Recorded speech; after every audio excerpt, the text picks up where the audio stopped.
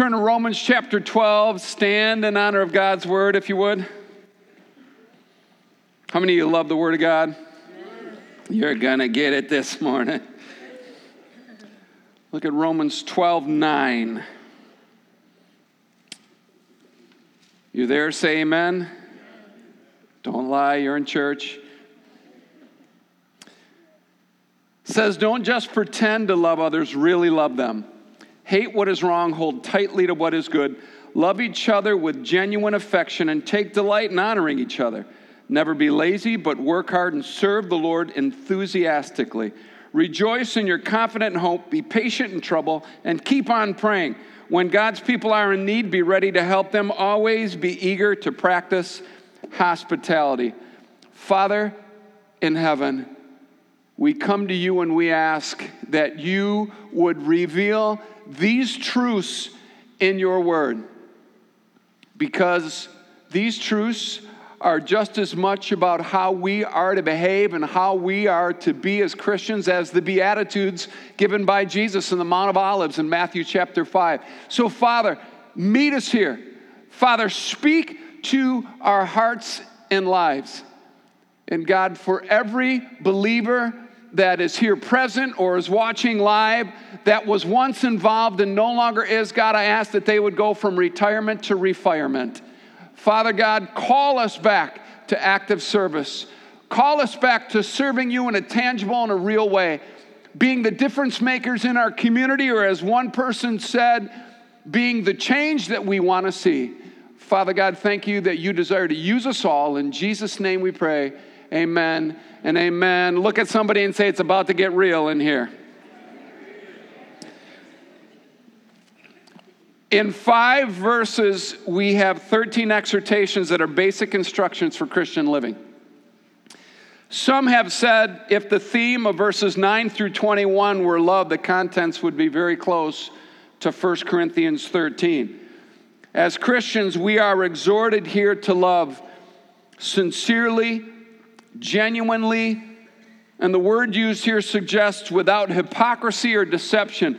And if you look up the word hypocrisy or hypocrite in the New Testament, you'll probably find something kind of strange. You'll probably find, depending on what means you're looking it up through, the original language saying something like an actor, a dissembler, one who's assuming a role. And it depicted, back in the day, actors, they didn't have the technology and that we do today. And so they would have these masks that they would wear, and they would have devices in the masks that would, magnify their voices. And what this word hypocrite means, it's one who is wearing a mask and assuming a role. And the Bible says that as Christians, we are to love without hypocrisy, no masks. No masks. My wife went on a ladies' retreat a few years ago, and they had the gals at the very beginning, they had them, told them they weren't wearing any makeup, to turn in all their phones, and no masks. No masks. So every blemish, every imperfection was seen, and I just love that. I thought that was awesome. So here, we are called to love sincerely, genuinely, without hypocrisy or deception. John Calvin said, it is difficult to express how ingenuous almost all men are in counterfeiting a love which they do not really possess. Love cannot be used as a tool for ulterior motives. Goes on to say that Christians are called to hate what is evil. Strong language today in our culture. Christians are called to hate what is evil. Let me support this with some other scriptures. Job 1:1, Job was called blameless, a man of complete integrity who feared God and stayed away or shunned evil. The psalmist wrote in Psalm 45:7 that God loves justice and hates evil. God hates evil. Hates it. We are to hold tightly to what is good. If you look up the words hold tightly, it means to glue or join together. In fact, in 1 Corinthians 6:16, it's also used to describe sexual union. So the principle that's being applied here is that the Christian life or the Christian walk It's not defined by what you avoid. It's defined much more by what you would cling to. Our walk with God isn't a bunch of rules that we're adhering to. I would call that religion. Anybody can subscribe to a religion. Anybody can subscribe to a bunch of do's or don'ts or a bunch of rules. Where's the life in that? Where's the life in that? No. As Christians, we are called to love Jesus so much because of all that he's done for us and freed us from. So if you love and cling to Jesus, I'm convinced that you won't do this or that. You don't need rules telling you. If you love God, you won't. If you love God, you won't. Our belief system as Christians isn't based on some strict moral code consisting of all these do's and don'ts. It's based on a faith in Jesus, so much so that when we believe, the do's and don'ts are written on our hearts. They're written on our hearts. You don't do it or don't do it because you have to. You do it or don't do it because you love God and you want to. It's written on your heart. You're compelled.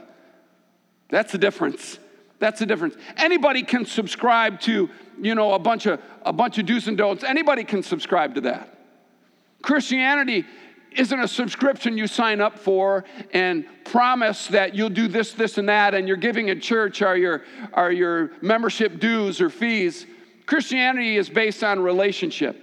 And everything that is not based on relationship gets weird, and it gets religious, and it gets stale, and all of a sudden you find yourself getting a little bit burned out because you were making yourself subscribe to some kind of church membership instead of a partnership, instead of a relationship. I'm not trying to be a Christian. I've tried to be a Christian, and it's exhausting. I've surrendered my life to Jesus Christ, and out of love I'm pursuing him, imperfections and all. And out of a love for God, I'm pursuing him, imperfections and all. Let me just challenge this. Go to Matthew 11. Can we go there? Matthew 11.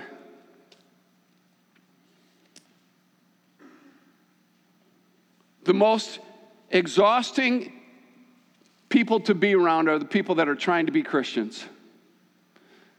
Man, I'm not trying to be anything. I either am or I'm not. I'm not claiming anything. I either have a relationship with Jesus or I don't. I don't care how long you've been in the church. I don't care if you were alive when the apostles walked the face of the earth. You either have a relationship with the living God, or you are religious at best.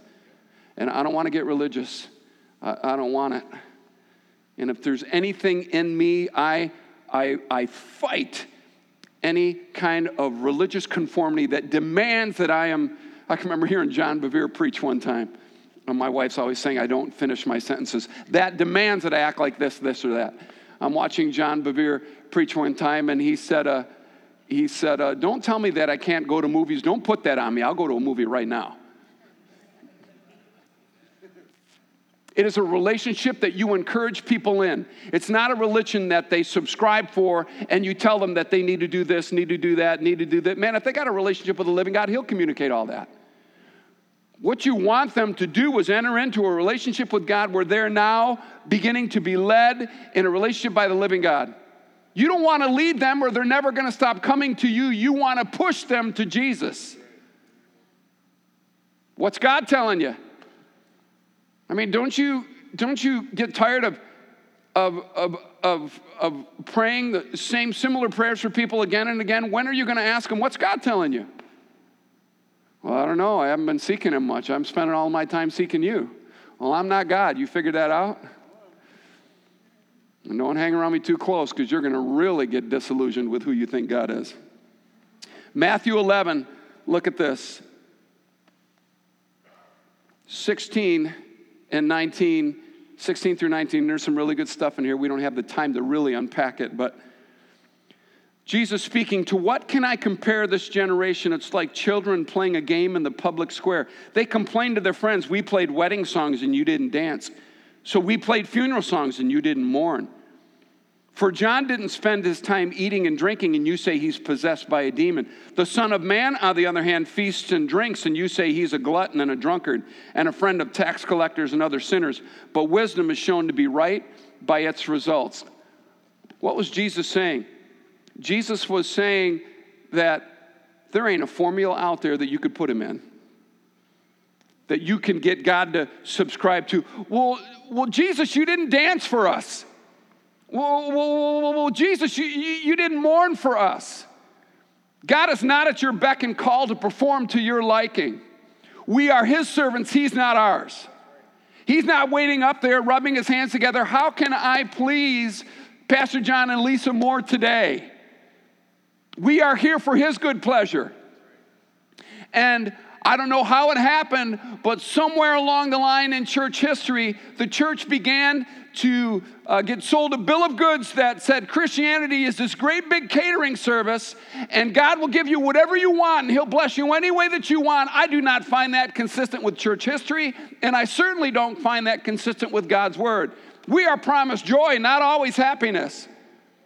And a joy that surpasses our understanding. We don't even know how we can have the joy that we're experiencing while we're going through what we are. Supernatural, God-given peace and joy.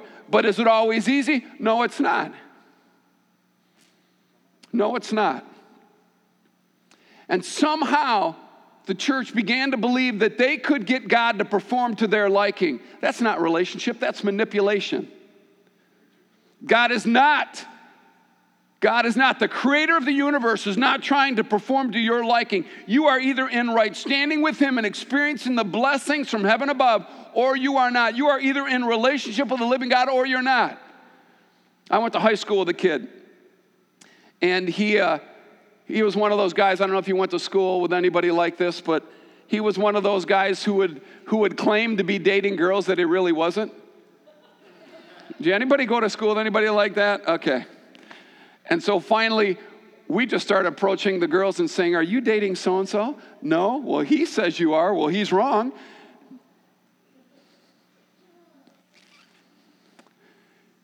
Is God validating the relationship that you claim to have with him?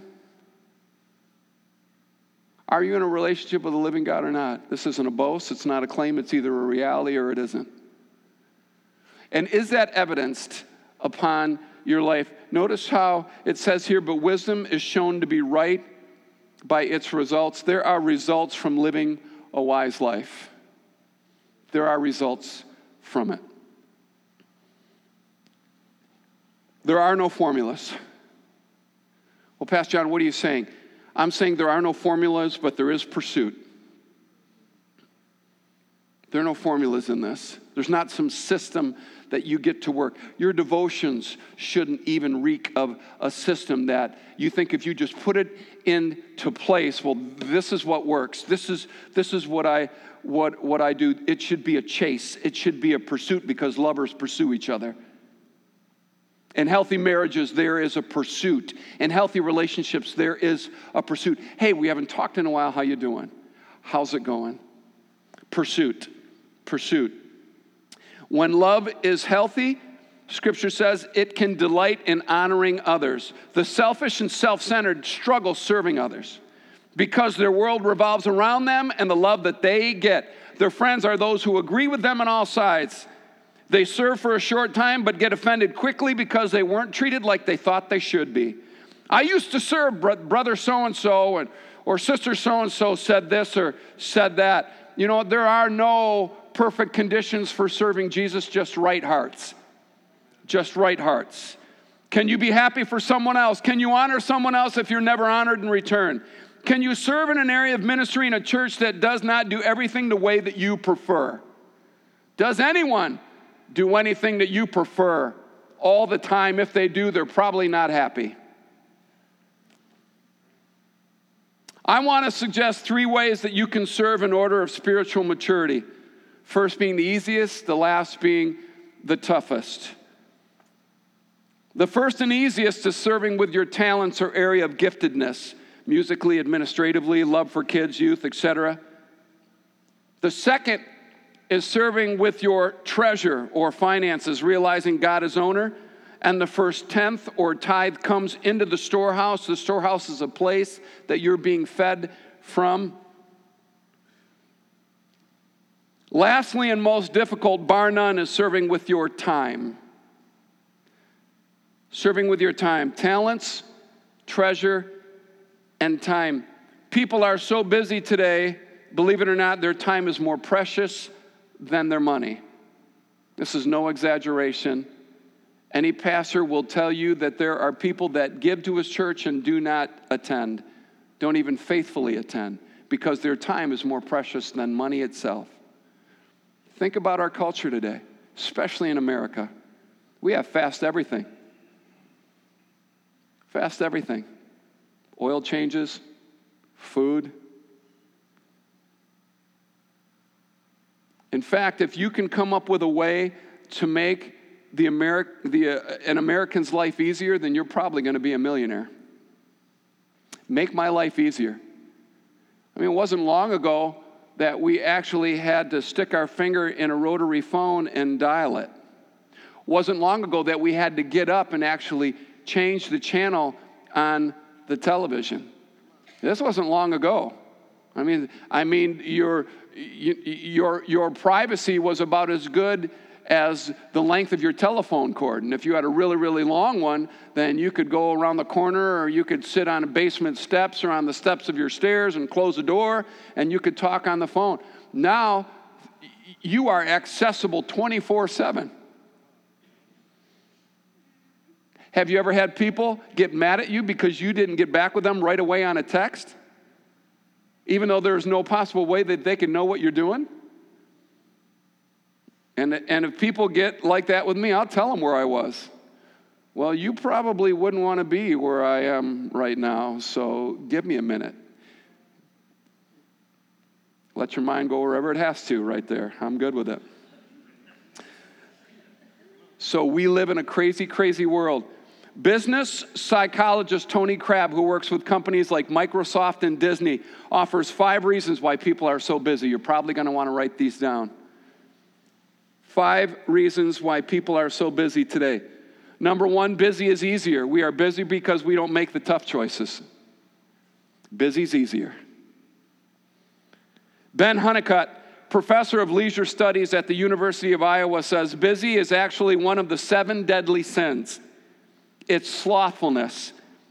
In the Middle Ages, slothfulness had 2 forms. One is lazy, the other acedia, running about frantically. Isn't that crazy? Busy is actually slothfulness. Running about frantically. Number 2, busy is avoidance. All those things you keep meaning to do that could make a difference are hard to do. It's avoidance. Honeycutt says, in being busy, we get to feel productive while procrastinating. Man, please shove out the people that are coming to your mind right now. I'm trying. I mean, I know people that can't sit still. They have a hard time going on vacation, can't sit still. They come home from work and they're going. I'm thinking, then why come home from work? I don't get it. And it's amazing what you can avoid when you are busy. Number 3, busy is an addiction. We check our phones for texts and social media on an average of every 6.5 minutes. I love what Honeycutt says here. He says there's a small squirt of cocaine-like dopamine released each time you look at your email, and Google searches release opiate-like substances. Isn't that good? And look, I'm not saying I'm innocent. And put the phones down. Put them down. Honey, I believe the pastor just cussed from the pulpit. Number 4, busy is about time. Busy is an experience. Honeycutt says we feel harried and overwhelmed for much of our waking moments. So what strategy do we employ to address this? For most of us, it's time management. However, in a world of infinite demand, the more we manage our time, the more we cram into our days. We can do more now. Man, we can get a lot done. Man, we can text and we can email and we can message and we can Instagram all in 5 minutes.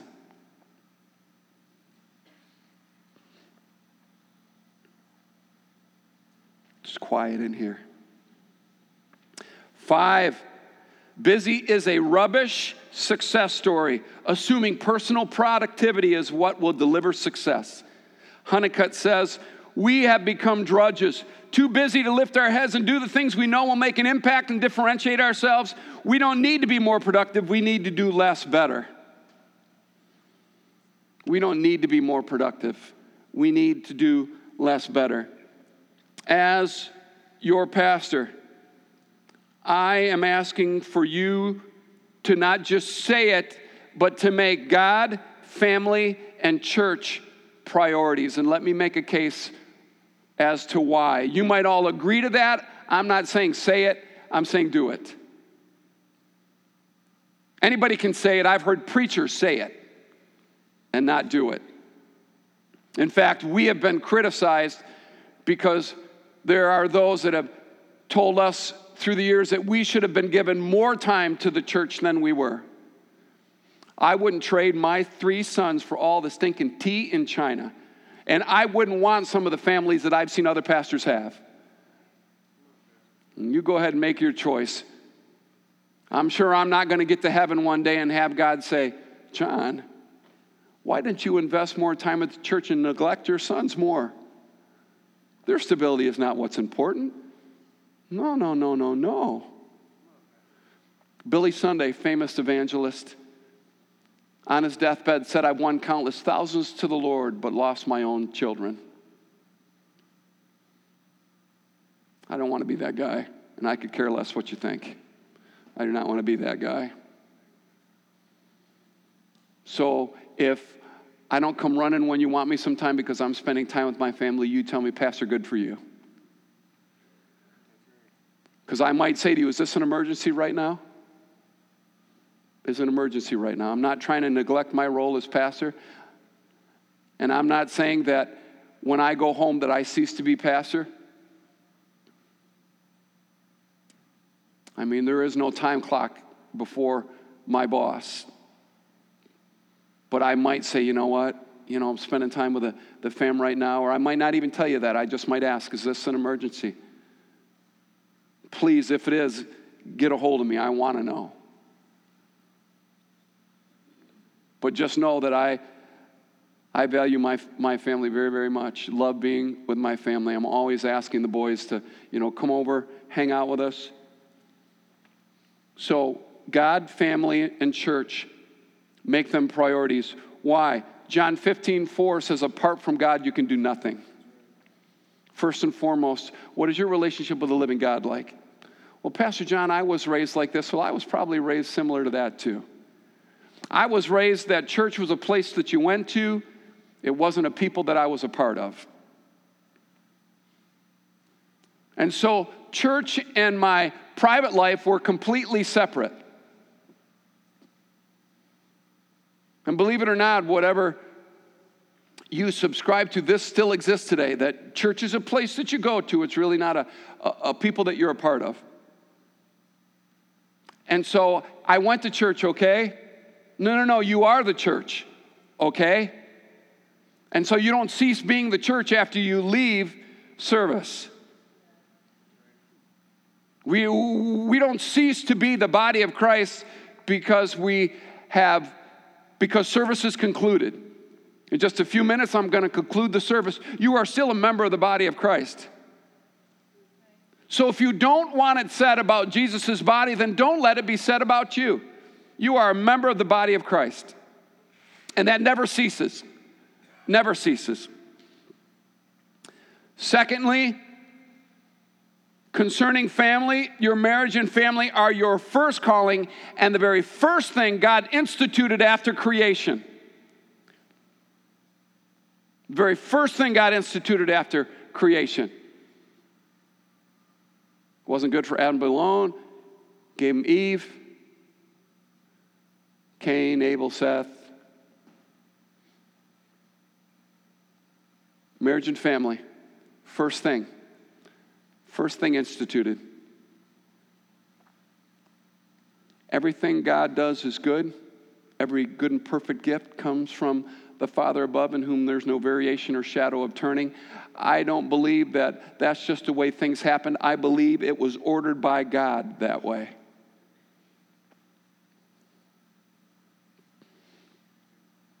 Make your family a priority. Make them a priority.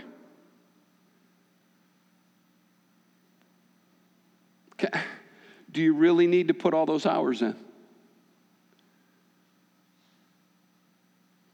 Do you really, really, really need to put all that time in? Man, get home. Get home. Get your keisters home. Spend time with your families.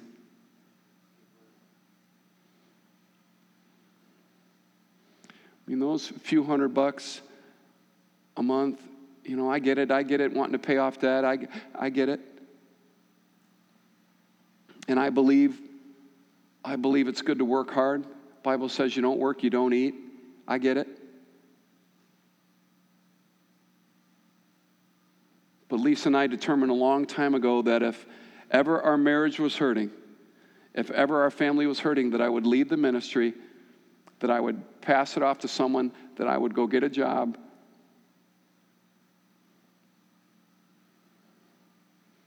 How healthy is your family? How healthy is your marriage? How healthy is it? What can you do about it?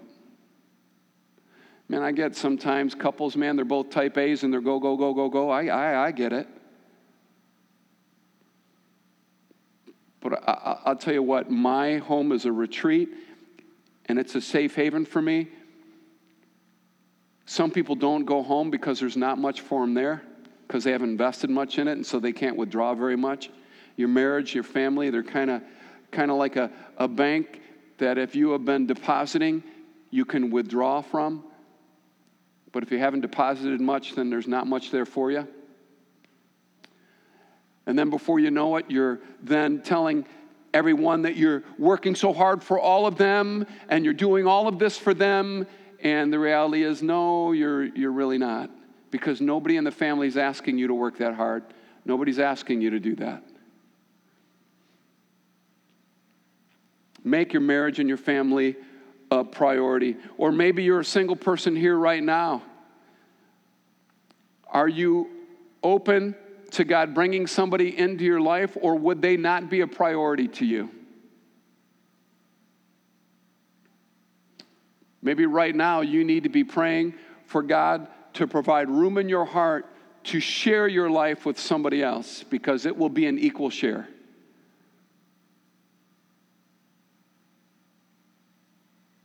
Marriage is not training the other one. Well, I almost got Lisa trained.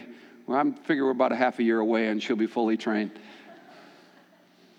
And if you know my wife,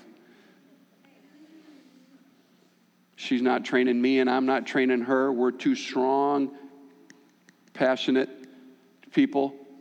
I wouldn't have it any other way. We wouldn't have lasted if we weren't. Lastly, why should church be a priority? God, family, church. Why should church be a priority? Because church is the one place, rest assured, that reminds you of all of this that we just talked about. I'm reminding you. I'm reminding you to tend to your marriage and to tend to your family. I'm reminding you of that. Church reminds you of that.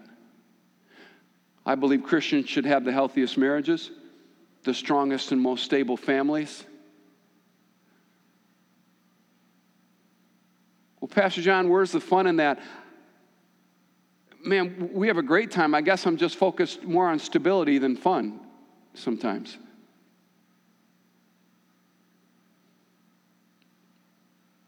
Because whatever your definition of fun is, it can get a little crazy. And then all the stable people in your life have to clean up the mess that you made when you were having fun. And you know what? When fun's out of control, it begins to get noticed, and that's how you know you got a problem, because people are noticing. People are noticing things about your behavior. People are beginning to see it. I have approached people in the community, leaders in the community, concerning areas of their life that I noticed. Hey, I've noticed. Is everything okay? Thank you so much for saying something. I said, well, Lisa and I were concerned. We were concerned. I don't care what they think. It became noticeable. It became noticeable. May God make family and make church priorities. God, family, and church priorities. I want to pray.